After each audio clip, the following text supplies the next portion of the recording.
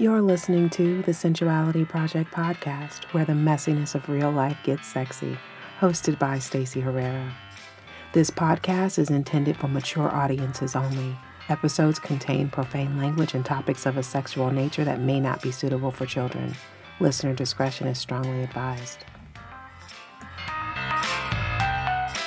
We're back for another episode of the Sensuality Project podcast, and I'm your host, Stacey Herrera. Don't I sound all professional and shit? Anyways, thank you for joining me again. I'm super excited about today's episode. I'm chatting with my sister friend, Caitlin Grace, and the reason that this conversation is so timely, because just as I'm recording this, I wrote a newsletter this morning and I was talking about my challenges with allowing myself to be loved. Like, I'm really great at loving, but I am still learning to be loved and to allow people to love me. So this conversation with Caitlin, though, we explore the dynamics of love long term. She's been married to an amazing man in an amazing relationship and for decades, and they model what it looks like to love someone for a really long time. Even after becoming empty nesters, still enjoying one another's company and still having amazing sex, which almost seems counterculture, right? Because we live here in the Western world, we often see long-term relationships that become complacent, where people often just tolerate one another, but they're not still feeling passionate. They're not feeling in love per se with their partner. They just get used to one another. But that is not the experience that Caitlin and her husband are having. And I think that it's just marvelous. I love that. And Caitlin does women's work. She does a lot of work with the womb and energy, and she does yoni egg coaching. She's just fucking awesome. I love her. And I also love that this relationship is sisterhood, right? So like when I met Caitlin, our work was very similar, and there's never been any competition between us. There's never been anything but love and support. We've supported one another in our ventures. It's just been amazing. And it also is an ode, our friendship is an ode to the internet, because I'm here in the United States in California and Caitlin lives in New Zealand, and we are oceans apart and have never been in the same room at the same time. And we're friends. Like, I love her. She loves me. It's amazing and it's beautiful. And that's what sistership looks like. So you're going to really get a lot out of this conversation if you are in a long-term relationship or aspire to be in one. If you are a woman navigating the crazy, sexy, cool, delicious, expansive messiness of being a woman, this episode and this conversation is going to resonate with you deeply. So I'm going to be quiet now. Listen up. Thank you for joining me. Oh, and before I go, as always, the show notes for this episode can be found on my website, staceyherrera.com, under podcast episode. So thanks. Okay, so let's have some foreplay then, since we haven't talked in a while. I do love me some good foreplay. Okay, so based on how you feel today, in this moment, would you prefer sweet lovemaking or a raunchy roll in the hay? See, I don't see that there's a choice between one or the other. I think they're both delicious and I want them both. Oh, look at you. You can have it all. You can have all of the things. I will have all of the things. I will take all of that twice. Thank you very much. Look, I'm with you. Okay. Because you can have it both ways. Yeah, absolutely. Okay. How would you rate your sexual prowess on a scale of 1 to 10, with 1 being minimal and 10 being off the charts? Oh, I'd have to say a 10 on a good day. Mm-hmm. Some days, probably more like a 5. But, I'd have to say up around the 10. When my husband and I are in the zone, it's truly transcendent is the best word to describe it. I know that sounds very woo-woo, but it just... No, I get it. I do. We go to a completely different other place. It's kind of like we meld into one. And it's not that we're having that all the time, but when it happens, it blows my mind every time. Blows my heart wide open. Yeah. I'm so in love with your husband. I know. I make all my girlfriends jealous because he is fucking awesome. He just is the most amazing man. Hasn't always been that way. We've been together 25 years this month, and it's taken a long time to get to this point. But now that we're here, it's a really, really good place to be, like really good place. Look, we are all inspired. Inspired to hang in there. Yeah, absolutely. You know, it's got to be the right person, and they've got to be willing to grow. That's what I have loved about my husband is he has been willing to grow and do the work, and he sees me growing and doing the work, and he goes, oh, okay, that's how it's done. And he's kind of, you know, following on. One of his nicknames for me is 2 steps because I'm always 2 steps ahead of him. That's cute. Yeah. So he has really done the work. He has really found his demons and worked on those as well. And it's just beautiful to see.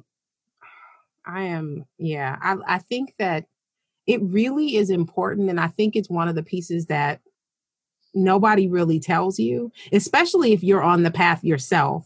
Yeah. You know, it can often feel like when you connect with another person, you know, male or female, whatever your choice is, it can often feel like you are too much because you do the work.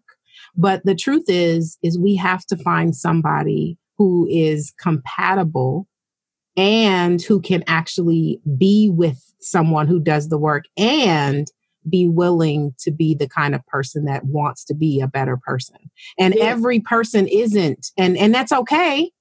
Yep. You know, it's okay, but every person can't be with somebody that is doing the work. That's right. And, you know, and it has been, I mean, we've had our battles. We've absolutely had our battles, but to see him step up and fully embrace who he is and where his dramas have been and what's been holding him back, and seeing him go, oh, okay, yeah, I get that. I see what you're saying, and go, oh, yeah, I need to do that work. It's beautiful. It's beautiful to watch him to grow. I mean, he was already a really beautiful man to start off with, but he's even more so now. Yeah, much more. I love that. Okay, last foreplay question. Okay, I'm going to give you 3 statements that describe something, and you try to pick what the something is. Okay. Okay. I go to bed with you. All I ever get is head, and pounding can make me soft. What am I? Pounding can make me soft. What am I? Ooh, that's a good question. I have no idea. Oh, my pillow. Yes, look at you.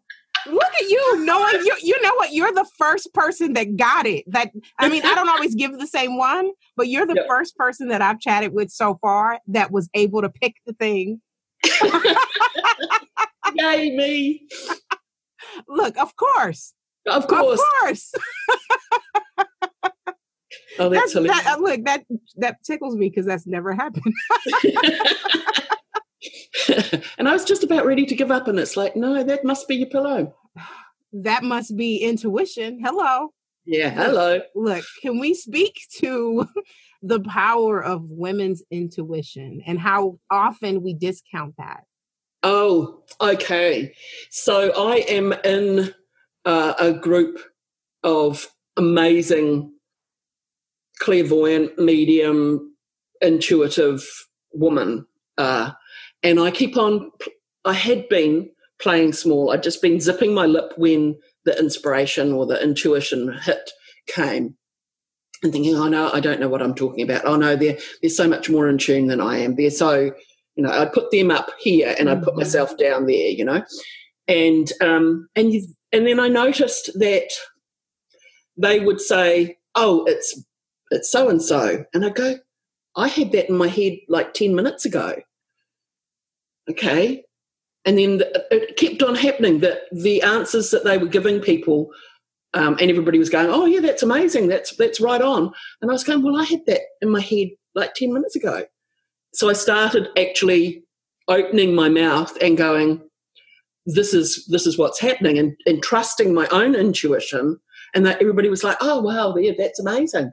So it's actually stopping playing small, because we all get the intuitive hits all the time, and we just discount it as not important. Oh, I don't know what I'm talking about. Oh, that wouldn't happen to me. I wouldn't get the intuitive hit. But the more tuned in that we are, the more in our bodies that we are, the more that intuition is just right fucking there at the surface, and we've got it, and we just have to open our mouths and speak it, or take action on it, and things just start to flow. It's honestly, I believe that connecting in with our wombs, because that's kind of the center of our intuition, is everything. If you're not in touch with your womb, if you have discounted your womb, or your womb space, for those who actually have had hysterectomies, which is horrifyingly high. Yes, my hand is right up there. Oh, no. See, that's kind of my mission. My new hashtag name is Womb Warrior, because I'm on a mission to help women save their wombs and actually value it as the powerhouse of intuition and creativity and manifesting that it actually is. And also helping those women understand that have had a hysterectomy, that actually they still have that womb space. They still have that power center. It doesn't go away because the physical piece has been removed. It's still there. And we just have to tap into that. You know, it's so interesting because that's one story that I've never shared publicly. And because I know that I have to do something with it when I do. Yeah. Like I know if I had known what I know now, I would not have said yes to that. But even in its absence, it gifted me with so much. Yeah. Because I had a partial hysterectomy with a continued period. Yeah. So and I've never heard of that before. Well, let me tell you. I thought that it was temporary myself when it happened. When it happened, the first couple of months, my doctor called it a reminder period. Yep. And 8 years. That's a long reminder. Yeah. It's a story that I've been saving because I know that I need to move on it. But if I hadn't still had my period, like I've done so much work with women around using their cycle to, choose things in their life, and like when to communicate and how to implement and when to pull back and all these different things. And I don't know if I would have been able to really feel the teaching, because I would not have ever lived it, because before, I didn't track my period. I knew when it was coming and when it was going, like, I didn't know, like I wasn't in tune with the rhythm of my body in that way. So there would have been no way that I would have been able to speak to that without having lived the experience. So I really feel like that's the reason that my period hung around. Yeah. Was because I needed to learn from it. Yeah. And I see, like I'm the other side of that, because I'm menopausal. Mm-hmm. So my periods, I have no idea when they're ever going to show up, or if they are. Mm-hmm. I've kind of gone so long now. I think that I'm hoping that that's kind of it. Yeah, you might be official now, huh? Well, I'm kind of halfway to official. Mm-hmm. So it's kind of like I want to track my energy, because it's more my energy now. But I still don't know how to do that. So I'm quite fascinated. I kind of feel like I missed the bus because my periods stopped and I didn't quite get on the tracking train before that happened. But yeah, I'd still love to actually figure out how that works. Yeah, it might be just a matter of like really paying attention to scent and texture of your discharge, because it'll tell you. Yeah. You know what I mean? Because even women that once they're like postmenopausal, there's still a dip, you know, it's more subtle, you know, it's more subtle, not as obvious, but that might be just, you know, paying attention to when it's kind of more slick, you know, or when it's more milky. Yeah. And that's tricky in itself because because I use a yoni egg, so that increases lubrication all the time. So it's not as apparent. I go by my mood. I actually track my mood more, and I find times when I'm actually more weepy or a bit more sensitive, and it's kind of like, because I'm still marking on the day on my calendar how many days it's been since I last had a period, which my last one was April. So I'm still tracking those, so I'm kind of keeping some record of emotions, but I need to actually write it down. I haven't been writing it down. Look, I haven't been good about writing anything down for the last 3 months. Nothing. Like my planner looks like I haven't done shit for 3 months. And I bet that's not true. It isn't, but there's no evidence. You could have just been on a big long holiday. That would have been lovely. It's felt like, you know, it's so interesting because I knew that going into this year, I knew that I was changing, and I knew that this was going to be a really transformative year. And I knew that I was going to be different. And going into like right before I went to this silent retreat in July, I was like, the woman that I was, she has nothing left to say. And it was such a fitting departure from her. And I feel so much more of myself. I'm really grateful to her because she was so good about handling tough shit. Yeah. But she built these enormous walls that, you know, that I had to scale and that I expected other people to scale to get to me. And so she was a great protector. You know, she was such a great warrior in that way for what she thought was protecting my heart. And now she is no longer. And it's fucking scary. Just this morning, I was having a conversation and feeling like someone's being so kind to me. And so loving to me, and me having full awareness that I am so much better at loving than being loved. So I'm working on being loved. And it's an interesting thing. It's a really interesting thing. You know, we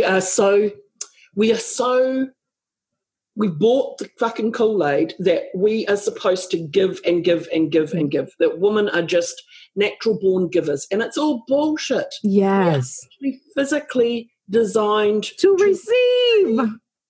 So how the hell did we get that story so flipped in our head that we were born to give?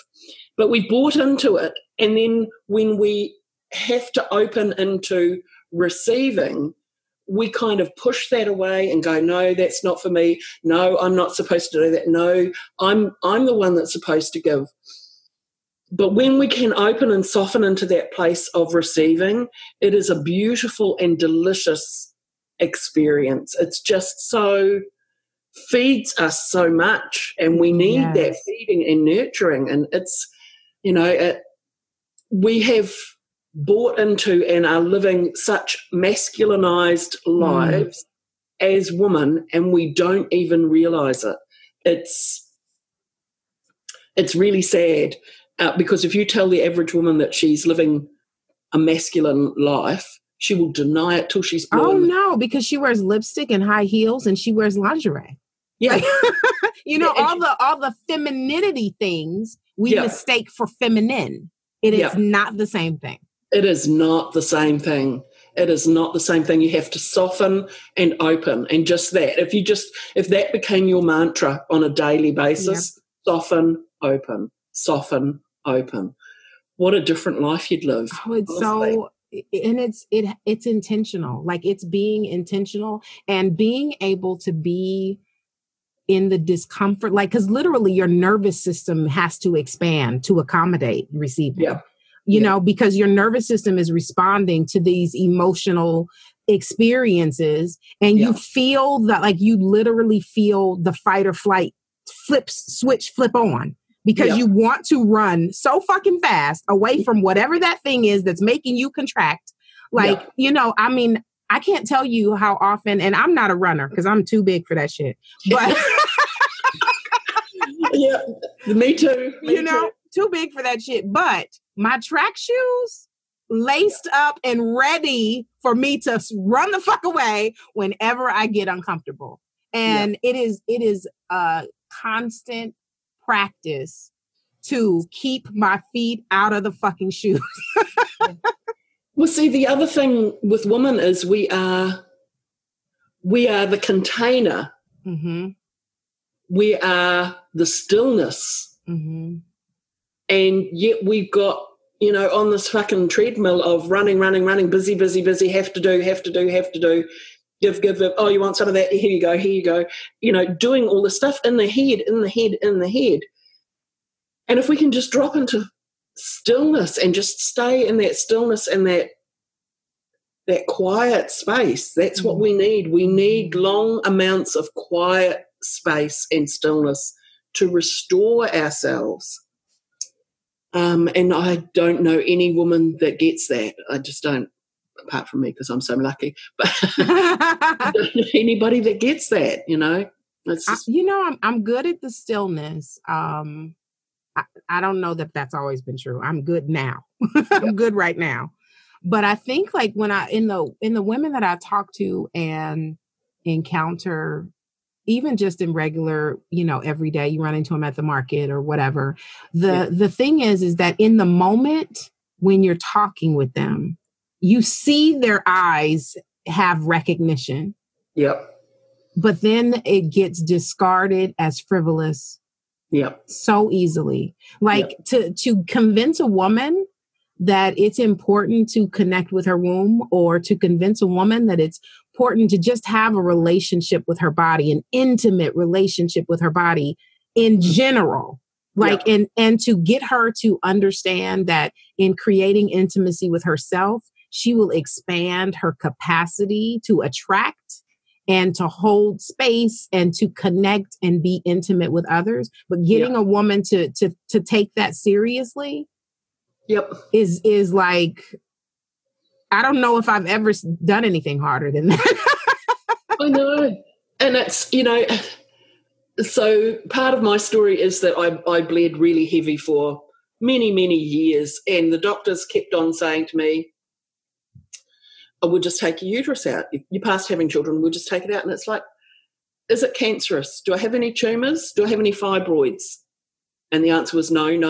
Everything's fine. But it'll just be easier for you. It'll just be easier for you to just take that away. And it's like, no, there must be some, right, I need to get to work on the emotional issues. Where am I leaking my power? Yes. Where am I actually giving away all my power? Oh, where am I giving away all my creativity? Oh, okay. Now I start bringing that back. Periods got lighter. Mm-hmm. My periods got lighter. Changed my diet. Mm-hmm. Took out wheat, took out sugar for a while. Periods got lighter. Changed my tampons, the brand of tampons. Periods got lighter. Oh, okay. So there is things that I can do. Just the doctors don't have a clue. Mm-hmm. The only solution is try this, take it out. We'll just take it out. Look, snips and pills, that's the formula. Yeah, and it's like, well, I'm sorry, but that's disempowering for women to just offer them that as a solution, because it's not a long-term solution, because all those other organs then have to shift and move to fill up the space where the uterus was. And then you open yourselves to prolapses of other things, bladder prolapse, bowel prolapse. That's not fun. No, Nobody tells you that. Nobody tells you that that's the side effects. Well, and when I was I had fibroids. And again, like I wasn't aware at the time of like my mother wound that had created that. Yep.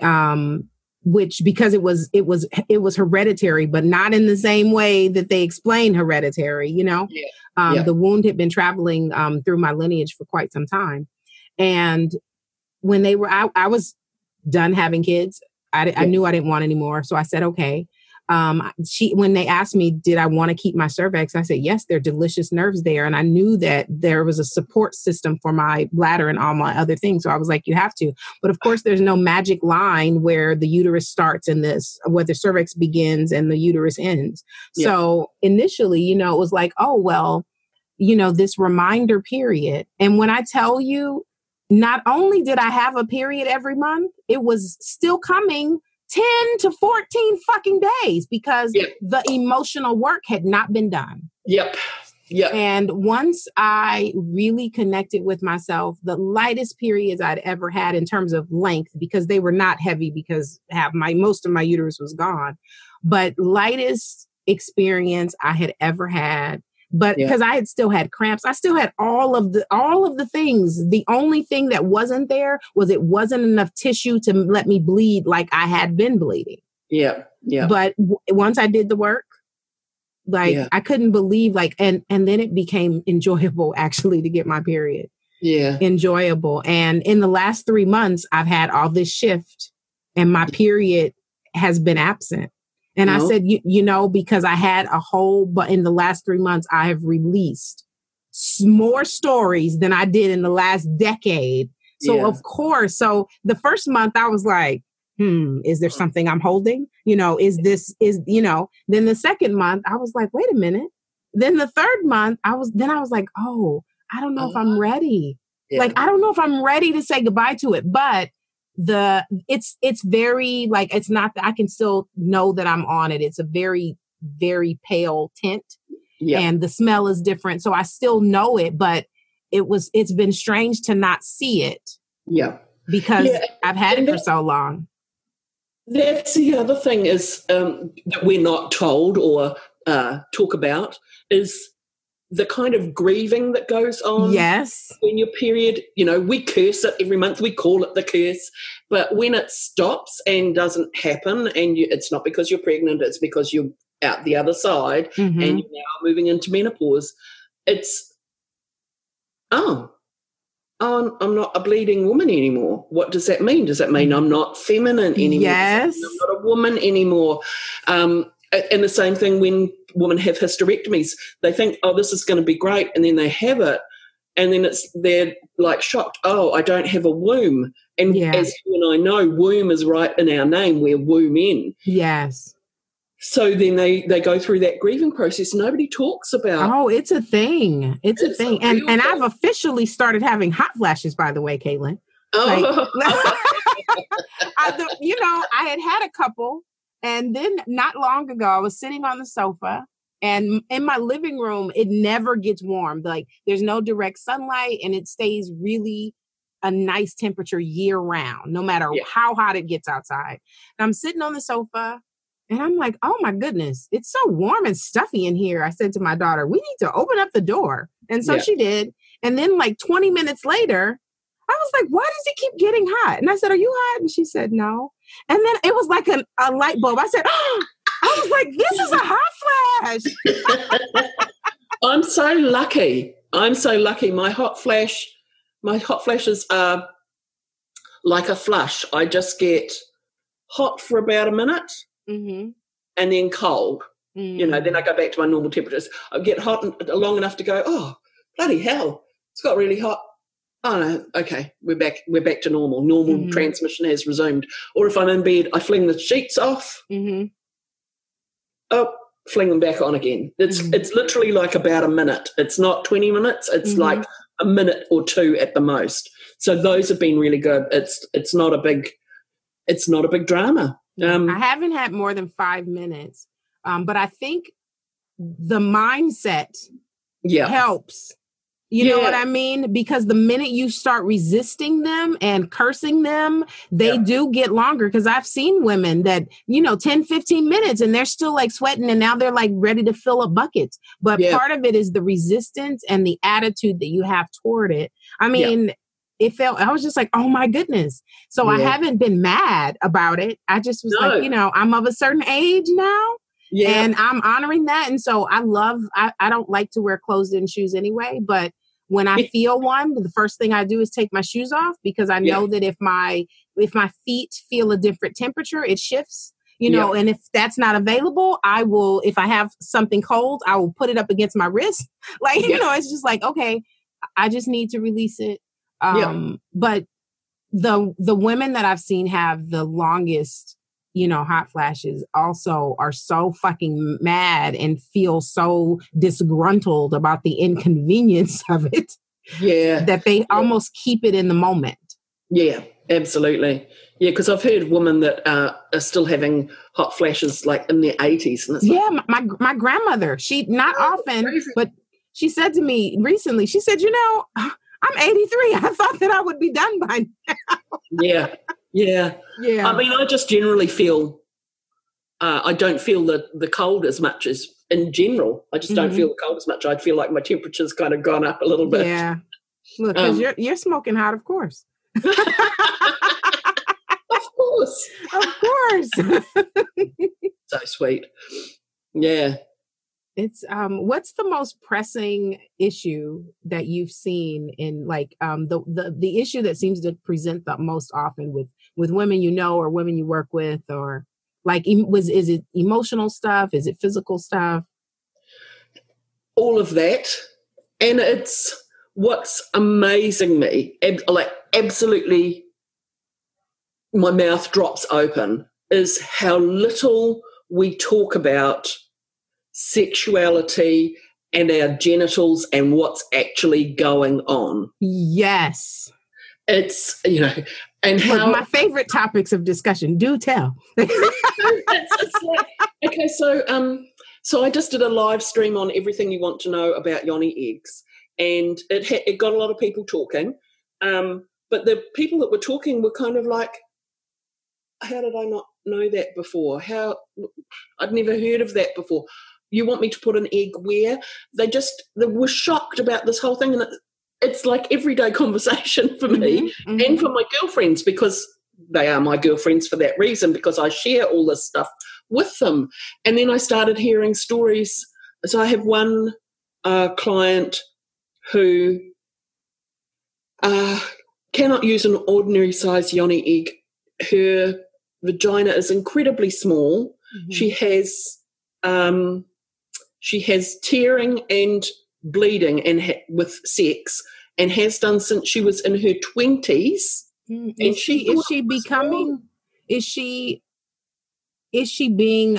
she becoming aroused, like fully aroused? I haven't got into that detail with her, but she said, I always thought that I enjoyed sex until I hit menopause, and then I realized that I actually don't. And it's like, well, if you're in that much pain and you're bleeding all the time because your skin is tearing, why the hell would you enjoy it? Right. And it's like, how did she not know that was uncomfortable? How did she not? Nobody ever talks about it. Nobody ever talks about it. She'd talk to, she'd have sort of conversations with a gynecologist because, putting the speculum in.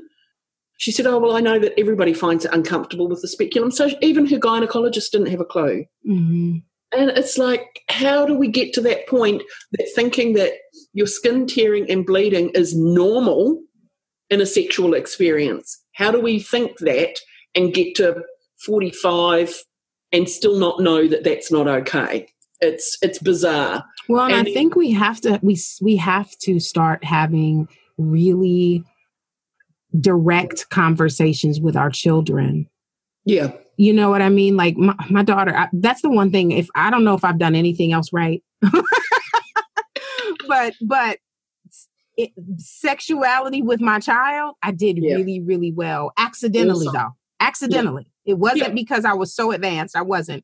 I just knew that I didn't want to raise my daughter to be the kind of woman that didn't enjoy sex. Yep. And so I never made it gross. It's so interesting because I was just having a conversation with a woman and she's talking about her grandson. And she's like, he's 12 and he masturbates. And I said, I started masturbating when I was 7.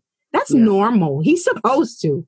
But we have to normalize the conversation younger. I mean, of course, there's all these, there's billions of people that are adults now. So they need to be educated too, because if they don't, then it just keeps going, which is exactly how we got here. Yeah. And the other thing is, let's give our genitals the correct frickin' name. Let's stop telling our girls that that's their vagina. It's fucking not. That's their vulva. There's all these intricate bits. Let's all start giving them the names for all the different pieces of their genitals. A boy knows his penis, scrotum, testicles. They know that. But we don't. We have no idea. It's only once I started doing this work with the womb that I actually even knew where my womb was located. Wow. How to find it. I kind of had a general idea. Oh, it's there, you point to your belly. But that's not actually where it is. And I don't think most people know, and I don't think women actually even realise what size their uterus is. They know when they're pregnant, but they don't know. There's so much that we just kind of vaguely understand. We don't have a real grasp of. We need to start having the conversations. We need to talk about this stuff more and more and more and get it out in the open. Yeah, I was such a nerd. Like, I remember my first urinary tract infection was in 7th grade. And it wasn't like really burning with pee. It was discomfort. And when my mother asked me what was hurting, and I said my uterus was hurting. And so she took me to the gynecologist because she knew that's who takes care of that. But like, now that I'm older, I'm very surprised because that was my exact language in 7th grade. This is me at 12. She's like, what's hurting? My uterus is hurting, because I was very aware that was the only thing that was right there. I knew it wasn't like my colon, but now that I'm this age, in 7th grade, I have no fucking idea why I knew. Like, you know what I mean? Because I hadn't taken biology yet. Like, I have no idea why I knew. Yeah, it's crazy. But that's brilliant. I mean, that's the thing. We have to actually take ownership of our body. This is the big thing, is you can't hand it over to the doctors and go, you fix me, because all as they'll do is, like you said, dips and pills. That's all they know. That's all they know.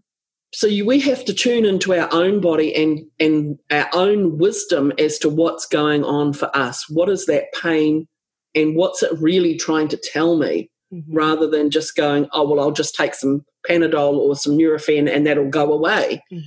Yeah, but you didn't get the message. What was your body trying to actually tell you? Was it slow down? Was it, don't lift that? Was it, just rest? What was the pain trying to tell you? You've lost that. That's what, the body's a blunt instrument. It's only got these ways of communicating with us through pain or, some signal that it's trying to get to us. And it's so literal. It's so funny.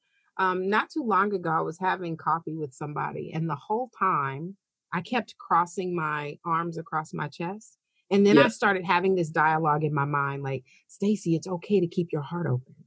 Not realizing that was my ego trying to coerce me into connecting with somebody that I shouldn't be connecting with, because I kept doing it. And it wasn't until weeks later when the person started acting unpleasant that I was like, oh, my body was trying to tell me it's not safe to let this person in your heart space. But my ego was like, you just need to relax and keep your heart open. And so I kept uncrossing my arms, but for like 30 minutes instinctively, I kept doing it. And then I kept like fighting against that. So like, even just being able to pay attention, because your body knows everything before you do. Oh, hell yeah. But being able to pay attention to the language that your body is actually communicating, because it's always telling you. And unlike your mind, your body does not, cannot, will not lie to you. No. Your mind, though, all day long. It will say anything anything to get you to do whatever it wants you to do, whatever to feel safe. It will fucking fuck you, literally. Yeah. But not the body can't do it. No. It can't. Like, you sense it. It's amazing. Like, I'm amazed at my body every single day. There's always something that I'm like, oh my God, I can't believe that. Yeah, I know. But it's the body is, like you said, looking out for us all the time. All the time. And giving us so many messages and so many signals that we just sedate or push away or ignore. Yes. And then we wonder, and then we go, well, why do I feel like shit now? It's like, well, have you been paying attention? I've been giving you all the messages. So, yeah. We learn so early, though. Well, not only do we learn it by watching the people around us, but even more than that, those same people encourage us to disconnect from our bodies. Oh, absolutely. Yeah. Like, I can't, if I had a nickel for every time somebody told me that I didn't feel how I felt, like, no, you don't. What do you mean? No, I don't. I feel this. No, you don't. What? Yes, I do. Yes, I do. Like, that starts so early. Yeah, I know. So early, and it never stops. No. Or if you are, feeling your feelings, you're being too sensitive. Oh, yes. Yes. I hate that. That is one of the worst things, I think, is you're being too sensitive. And it's like, well, actually, how can you be too sensitive? There is no too sensitive. It's just, I'm feeling my feelings. Yes. If you can't cope with it, that's your shit. Absolutely. I'm sorry, but that's your shit, Absolutely. Okay, let's have a little intercourse now. Okay, which best describes you? Screamer, moaner, or cat got your tongue? Definitely a moaner. Have periods of screaming and periods of, saying nothing at all. Yeah. But mostly I'm a moaner. Yeah. I think I'm mostly, I never fucking stop talking, even during sex. No, it's finding my voice was a process, especially now, now that the kids have all gone and we've got the house to ourselves. Oh, yeah, the rafters shake sometimes. Yeah, the symphony of the cacophony of sounds. Yeah, absolutely. And it just is so liberating to actually be able to make those noises. And then when I have visitors come back to the house, the one thing, because we built this house, the one thing that I am kicking myself for is that we didn't put soundproof bats in. That we didn't put soundproofing in all the rooms, because that would have just made things so much easier for me when people come to stay. Because it's hard going from being that open and loud to being you've got the grandkids stay. I can't scream in the middle of the night now. Right. Down. You don't want to frighten the children. Well, that's a great segue into my next question. What's the most sexually liberating thing you've ever done? Oh, what is the most sexually liberating thing I've ever done? It would have to be when I started squirting. And that gets easier, apparently, as you get older. That's what I hear. Yeah, and it was the first time, and I still don't do it all the time, but when I actually can let go, can be totally in that moment and just open the floodgates, and it is floodgates. It's not just, not just little bits. That was like, oh, wow, that just feels... we were talking about opening and softening. That is the most open and soft you can possibly be. It's just, your whole body feels like it's melting. It's just delicious. So yeah, that. Look, you're so intuitive because you keep segueing right into my next question. So excellent. So the last question is, describe the sensation of your orgasm in 3 words. In 3 words. Oh, that's hard because I'm a wordy girl. 3 words. Like, me too. Like 3 is never enough. No. Orgasms or words. Yeah, no, exactly. Would be opening and softening, I think. Would just be opening and shaking. The shaking, you know, that used to really embarrass me. Have you read Sex at Dawn? I have. I think everybody should read that book. Yeah. I think that I love that it talked about like the origins of the relationship types and why people believe that they're monogamous. Yeah. I think everybody should read it. And the other book that everybody should read is the Magdalene Manuscript. Have you read that? Yep. I'm not finished with that one, but I started reading it a couple of months ago. No, I haven't finished with that one either, but she actually talks about the shuddering in there. And it was like, you know, we need to talk more about that, you know, because that used to embarrass me. Me too. The first time it happened, I was like, oh my God, he's going to think I'm fucking retarded. Look, I know retarded is not politically correct. So I don't mean, look, now you have to be careful. I didn't mean that offensively, but but that was my thought initially. Like, oh my God, why won't my body stop doing this thing? Because it had never happened to me before. And I did not know what the hell was going on. No. And you don't see them do it in the movies. No. There is no shuddering, you know, and, you know, let's not even talk about movie sex because that's just so ridiculous. But on so many levels. On so many levels. But it's that shuddering and that shaking. And it was like, and I used to try and not, you know, I would just try and. Look, good luck, right?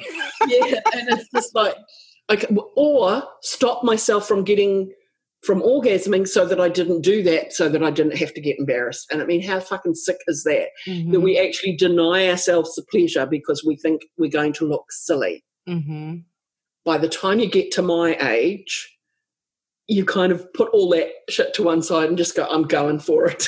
Right? You know, and it's so much more fun. You know, this idea that I would like to bust the myth that that sex gets, you know, disappears when you get older or, you know, it's like, no, it actually gets better. You might not be having it 3 or 4 times a week. You might not be having it as regularly as you used to, but it's still there. And when you do it, it's even better and more profound than when you were, you know, a 20-something and just banging it out and hoping that everybody was happy at the end, you know. Or suppressing your sexuality so that the guy didn't think you were weird. Right. Or suppressing it because you don't want to be called a whore. Yeah. Or because you know, like you don't even want to be looked at like the kind of girl who likes sex. Yeah. Because we're allowed to be sexy, but please, you cannot be sexual.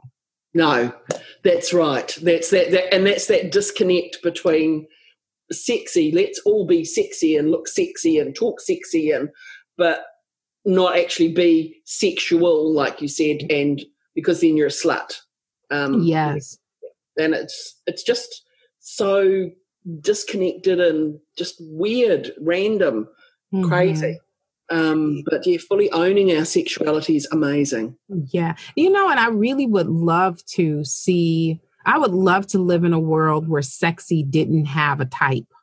Like, you know what I'm saying? Like, you have to be like this, like your breasts have to be fucking massaging your fucking chin, you know, because they have to be pushed way up there, which is not natural. And your waist has to be this small and your ass has to be this wide and your legs have to be this long. Like, you know, there are all these things. And if you don't look like that, then you're not sexy. And that's not fucking true. No, it's not. It's absolutely not. And sexy doesn't stop when you turn 30 or 40 or 50. I've never felt sexier in my life. I don't remember. I know I didn't inhabit this body like this. No. You know, so I couldn't have felt sexy even when I was dressing up to pretend to be, because it was an act. It was an act. Even someone asked me, like, do you wear lingerie? I'm like, for what? Yeah. I mean, and again, if you like lingerie, I'm not saying there's anything wrong with lingerie, but I came with the sexiest outfit that I've ever fucking worn. Look, I'm wearing it right now. Yeah, exactly. I mean, that's it. and it's, again, we've got it drummed into us that it's got to be putting certain things on and looking a certain way to be sexy. That's what sexy is. And it's not, sexy's a mindset. Absolutely. And if we could tap into that sexy mindset more, then we'd be walking around feeling sexy and delicious and open and just vibrating at that level. And then why wouldn't people be coming onto us like moths to a flame? Because, you know, we're just, you know, luminous, absolutely luminous. It's so nice. Like, I wouldn't go backwards. I wouldn't be younger. Like, I would not be younger. I'm really enjoying aging so much. But I think that part of it is the recognition and the permission slip. Yeah. You know what I mean? It's the permission to be all of me without, you know, the filters and without the self-consciousness. You know, like, I can't tell you how many buzz I've killed my sexual buzz so many times by being worried about, what is he thinking about my body? What is he thinking about my ass? Oh my God, is he seeing these stretch marks? Like, you know what I mean? Like, just fucking ruining the mood for myself. And now, you know, I was fat with my clothes on. This is it. Like, this is it. Exactly. You know, and my husband, love that man so much, loves my stretch marks. He absolutely loves my stretch marks. I can't tell you, because he was stroking my ass the other day, and I said, "Are you playing with my stretch marks?" And he goes, "Yeah, I love them. They're really sexy." I love your husband. I know. He's such a cool guy. He's the most life-affirming, body-loving person. Yeah. That is so beautiful. And every woman deserves a partner that reveres her. So reading the Magdalene manuscript, when Mary Magdalene talks about the man must adore and be devoted to his wife, I was like, that's Rob. That's my husband. That is him. That's how he treats me all the time, and has done for the longest time. It's just like, you must adore your beloved. And he tells me that all the time, that he adores me. It's beautiful. It's so, and I wish it for every woman. I really do. Well, and I think that it also speaks to, because there are probably a lot of, you know, and I use the term men loosely just because we're talking heterosexual here, but I think there are a lot of people that do feel those things for their partners, but they feel so uncomfortable with the vulnerability of sharing adoration. Yeah, absolutely. Yeah, because they're not. They're pussy whipped, or you know, if they allow themselves to just say, my wife, my partner is awesome, I love her. It's seen as weak. Yes. And we know that vulnerability is the strongest. Oh my goodness, yes. Place that you can be in, to be that open and stand there and be exposed and feel vulnerable is powerful. It's incredibly powerful and incredibly sexy. Because there's nothing like, I can be physically naked all day, like right now. Like, such a naked girl. Right? Like, I can be physically naked, but it doesn't bother me even a little bit to be physically naked. Yeah. Emotional nakedness, though, it still makes me quake in my metaphorical boots. Like, so one of my husband's and my rituals is having a bath together. We've got a 2-person bath. And so we have a bath together most nights. And not only are we physically naked, but we spend a lot of time emotionally naked in that bath. And I think that has been one of the most powerful parts of our relationship, is the time that we spend in that bath, talking about our hopes and wishes and dreams, our life together, where we want to go, what we want to do. It's just, it's been a huge part of our growth together is having a bath together every night. Mm-hmm. It's not every night, but more often than not. Yeah. It's so fitting, like, because water is so cleansing. Yeah. And clarifying, like, you know what I mean? Like, of course, there's another, of course. Like, it seems like the most fitting place to be. Look, and here's another one, transparent. Yeah. And open. You're just so open. And yes. It's so beautiful. So beautiful. And I'm not lost to the fact that you're sitting in a container of you're sitting in the feminine. Yep. Being held by the masculine. Oh my goodness. Yep. Look, it's all the things. It's delicious. It's absolutely delicious. And if anybody is thinking of redoing their bathroom, get a double, a 2-person spa bath, get it in there, use it every night. Mm-hmm. Or at least 3 or 4 nights a week. Do that. Beautiful. Absolutely beautiful. Has so much, depth to it. And just getting into the bath and being that close to each other and open, delicious. Yeah. Well, I feel like, look, and I'm just going to drop it out there in case you guys consider it in the future.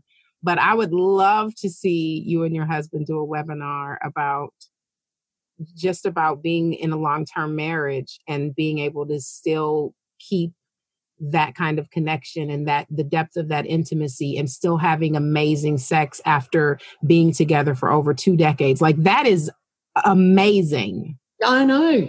Quarter of a century. It's like that's fucking amazing. And the reason I think that it's important, maybe he won't feel comfortable on video, but maybe like an audio or something. But I think that it's important because, it's a lot of people really do think that, by the time you've been with someone over a decade, then after that, your marriage or your relationship is the graveyard. No. It's and this is the thing. It has got better and juicier and more delicious the longer that we've been together. And one of the other things that we do quite often is we look back at what it was like before, and we reminisce about our hot bodies that we had then that we don't have now, and that keeps that sexual fire just tingling away, because you look back and you kind of, wow, remember when we did this, or remember when you said that type of thing. It keeps that youthfulness present, and brings it into the now as well. Yeah, and also we look at how far we've grown together.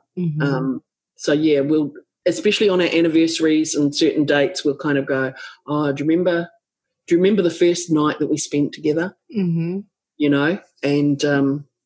that first night, just so everybody knows, my baby was 6 weeks old. It wasn't his baby; it was somebody else's baby.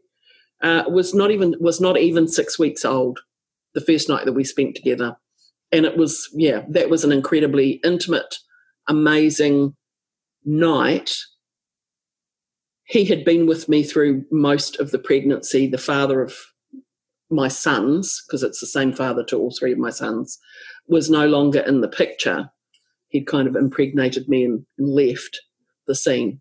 All fine, happy that he did, because I had Rob come in when I was about 4 or 5 months pregnant, and he looked after me as a friend all through that pregnancy, and it wasn't until after the baby was born that our relationship actually started. And you imagine having had a new baby, that you haven't even had your 6-week checkup, and you're sleeping with a man that you've known for like 5 months but haven't actually been naked with up to that point. That was the start of our relationship, and how open and vulnerable I was at that time, but how much he looked after me at that time as well was really powerful, and has kind of set us up for this delicious relationship that we've got now. Well, and it speaks volumes to his capacity, you know, because there was no hangups around like, you know, you've got this baby for this other man. Like there was none of that. No. You know, so it really speaks to his capacity for love without any societal chains. But I think that it also is such an ode to you as a woman because you attracted the kind of man who could hold the fierceness of you. And like you probably didn't even know like how fierce you were yet. No, hell no. I kind of knew that I was being on my own. I'd been on my own for 3 years at that point, had the accidental pregnancy, which was all perfect. And the fierceness and the strength that I felt, like I can do this on my own. I actually don't need a man. That's what I was standing in when I attracted Rob, is I am fully capable of raising these 3 kids on my own. And I think that was incredibly powerful for me because I was not quite 30 and had been downtrodden by my ex-husband. So getting to that point of I can do this. I'm not sure how I'm going to do this, but I can do this was really a big journey in itself. And like you said, I know that I consciously called Rob in. A girlfriend and I sat down and we this is when I'm, big with baby, and we were talking about the kind of men that we were looking for. And she had this long list of things, and I said, all I want is a man who knows who he is, who's not interested in alcohol or drugs or tattoos, and his family comes first. And that's exactly what I got. That is exactly what I got within about 3 weeks. Wow. Of been saying that with her. Yeah, it was quite amazing. So it was there is power in being clear on who you want and why you want it. Yes. So, yeah. I mean, and the universe is taking orders. Yeah. Like, it's like waiting for you, but you have to be able to sit down and say like what you want off the menu. The menu is endless. Yeah. It's whatever you want. Like there's no judgment. If you said, I want a man who can beat the shit out of me, look, and I hope no one is asking for that. But if you did, the universe would deliver that too. It's whatever you want. Just like that. Whatever it is. And I just think some women get too specific. Yes. I want a 6-foot, blonde, blue-eyed man with a 6-figure income and who drives I don't even know what the flashiest car is. Drives this kind of car, and he lives in this space, and he, and then he has these qualities, and it's like, yeah, but what are you doing to hold space for that? Doing, and who do you have to be to accommodate that? And who do you have to be to accommodate a man who's earning a 6-figure income and driving that kind of car? Are you the kind of woman? Yep. That would match that? Yes. And it doesn't allow for the fact that you both actually grow into somebody else. Allowing the other person. This is what my husband says all the time. You have to love people enough that they can be and show up who they really are. You cannot suppress them or expect them to be somebody else. You have to love them for who they are. Yeah. And I think that that's the thing that even though, it's cliche, unconditional love, we have no concept of what that really means. No. Because there are all kinds of conditions. I'll love you as long as you love me back. That's probably a biggie. As long as you love me, I'll love you. Yeah. And as long as you do X, Y, Z. Yeah. As long as you don't do, A, B, C, like, like there's so many things, so many conditions. And we don't just put those conditions on our romantic loves. We put those conditions on our friendships. We put those conditions on our children. We put those conditions on our parents. Like there's so many ways that, like, what's the Rumi quote? Like, it's not about like finding love. It's about, getting unearthing. Yeah. Exactly. Like that's really our true work. Yeah. And dismantling all of the obstacles that we build around having what we want. Like if you don't, and I remind myself regularly, but if you don't have, if the things that you want, if what you desire is not showing up, it is not because it's not for you. It means that you're not in alignment with what you're saying that you want. Yeah. And I struggle with that word alignment because it gets used so much, and people don't really understand. But it means that you're not open. See, I keep coming back to opening. You're not open in the places that you think you're open. Yeah. You're not open to receiving that. You've kind of got some, like you were saying about barriers. You've got some doorways that you have not only locked but bolted. Yes. Yep. And then you're going, well, why isn't it showing up? Well, have you opened the fucking door? Right. And coming from myself, who I'm confident I'm a locksmith. Yeah. Because I've had some...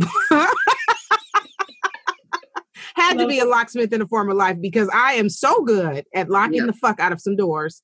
Yeah. But then once you've opened them, you still have to be with the discomfort because it's a jolt to your system to get what you want when you're so used to not having it. Yeah. Well, how many times do you say, I can't believe something really good's happened? Oh, I can't believe it. I can't believe it. I can't believe it. Yep. And then what happens? It disappears. Yep. Or it's unbelievable. And that's what's like Maru Iabichellis always says, she's like, of course. Yes, of course. Like, yes, that's happening to you, and then being able to be comfortable tooting your own horn, something great is showing up in your life. You know why? Because you're fucking amazing. Yes, it's showing up. Of course. Yeah. Yes, exactly. You're amazing. It's so funny. Two different girlfriends of mine have me listed in their contacts in their phone as Stacy Amazing. One of my friends, we've been friends for 20 years. And she said, my daughter said, don't you think it's strange that you don't know Stacy's last name? And she says, I do. Her name is Stacy Amazing. Like and I love how that actually sounds like stay amazing. Right? Amazing. Yeah. But it's amazing. I had a conversation, probably last year with someone about this guy had a young daughter, and I was talking about affirming her. I think she was like 2, affirming her. And he was like, well, I don't want her to be conceited. Yeah. And I was like, it's not conceit if it's fucking true. If you tell her she's amazing and she's a fucking amazing, she's amazing. Like, what are you talking about? Like, you want her to pretend she's not fucking amazing, and that makes sense to you. Yeah. Don't worry about how other people are going to perceive it. If someone is uncomfortable with the fact that you're amazing, that has nothing to do with you. Yeah. Fuck modesty. You don't have to pretend you're not fucking amazing. That's dumb. You're fucking amazing. And if someone can't handle your amazingness, then they need to get the fuck out the way. Like, I'm sorry. Yeah. Don't come in here if you can't handle the energy of a fucking amazing, because that's me. Fucking amazing. I love it. We have to stop playing ourselves small and not embracing our genius. How can you look in the stars, look up at the sky and see the stars twinkling and knowing that you came from that and then pretend you're not fucking amazing? I look at the stars and sometimes it's like, oh my God, I can't believe I made that. Yeah. Because I'm not separate from that. Or looking at the ocean or a river or a mountain. And if it takes your breath away, why aren't you losing your fucking breath when you look in the mirror at your amazing self? Yeah. We have to, but again, we have we have to claim it and we have to affirm it in ourselves, because until we can truly affirm it in ourselves, we cannot affirm it in anyone else. No, absolutely not. No, we can't. And, and the fact that you can see it, I look at you and you're fucking amazing. That means that I know that I'm fucking amazing. Yes. It doesn't detract from my amazingness at all. An amazing woman in front of me. And I feel like I felt like that from the moment we first talked. It's always been this. Yeah. And it doesn't matter how much time passes. No. When I see you in my inbox, I'm like, oh my God, look at her doing her damn thing. That excites me. Like, I'm like, when I see my sister friends doing well, my pussy fucking gets excited. That I'm like, I felt that shit. I'm like, oh my God, this great thing is happening. I'm like, you know how I know it's great? Because I just felt the contraction in my pussy right now. Like, you know what I mean? Like, and it's not about like, oh, that's happening for you. That means what, this is. No, if you are winning, I'm fucking winning. Yeah, absolutely. Know? So I think also, that we have to be able to hold each other in high esteem as women. Absolutely. So like Melissa Drake. Yes, I saw her post about Gary Vee. Did you see that post? I did. And I said to her, I'm so jealous because I've been following him for ages. And she goes, don't be jealous. The fact that I'm doing it means that you can do it too. And it's like, oh yeah, I forgot. Right? Awesome. Yeah. Look, her win is your win. Yeah, absolutely. And that's always true. So proud of her. I was so proud of her for what she did. That was amazing. Yes.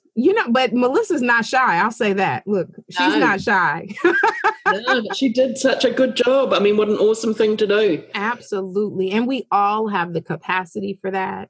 Yeah. And I think that there's nothing more empowering as a woman than watching another woman win. Oh, absolutely. I just get giddy. Yeah, absolutely. And it's happening so much more now. Yes. And we have the channels now to be able to see it up close and personal without having been there, it's now not limited just to the women that you see in your circle, that live next door to you. Now our sisterhood is global for real now. Yeah. And we just have to keep leaning in. It's a beautiful thing. It really is. I just adore you. Okay. Final question. Like now we're going to go into aftercare. Now we have to clean up the mess. Right. What's your favorite way to be taken care of after sex? I just love the snuggling, just rolling over, spooning, and just drifting off to sleep like that is just so delicious, I know some women worry about the mess and the cleanup, and it's like, no, this is us. This is what we made, let's just lie here and just drift off together. It's beautiful. So you don't mind laying in the wet spot? No. Oh, look, you are my shero because I'm laying the towel down before. No, it's just not. No, I'm all about the mess. I'm an earthy girl. I'm an earth sign. My husband's an earth sign. We're very earthy people, and that mess. That's just us. Sometimes I make him lie in the wet spot, but you're so generous. You're so generous. Why would you want to hog it all to yourself? No, we spread that shit everywhere. Yeah, like we share everything. It's your turn. I adore you so much. Thank you so much for sharing this time with me. It's been lovely. It's been too long to actually catch up. We have to do it more often. I know. Well, all the amazing things. I didn't even realize it had been this long until today. I know. Because this year seems to be going at warp speed. I know. It's crazy. But we'll catch up again soon. It'll be good. It won't be this long again. Well, I love you, sister. I love you too. I love your beautiful face. So nice to see you. Absolutely. The Sensuality Project is produced, edited, and hosted by me. Music by bensound.com. The Sensuality Project podcast is a production of stacyherrera.com.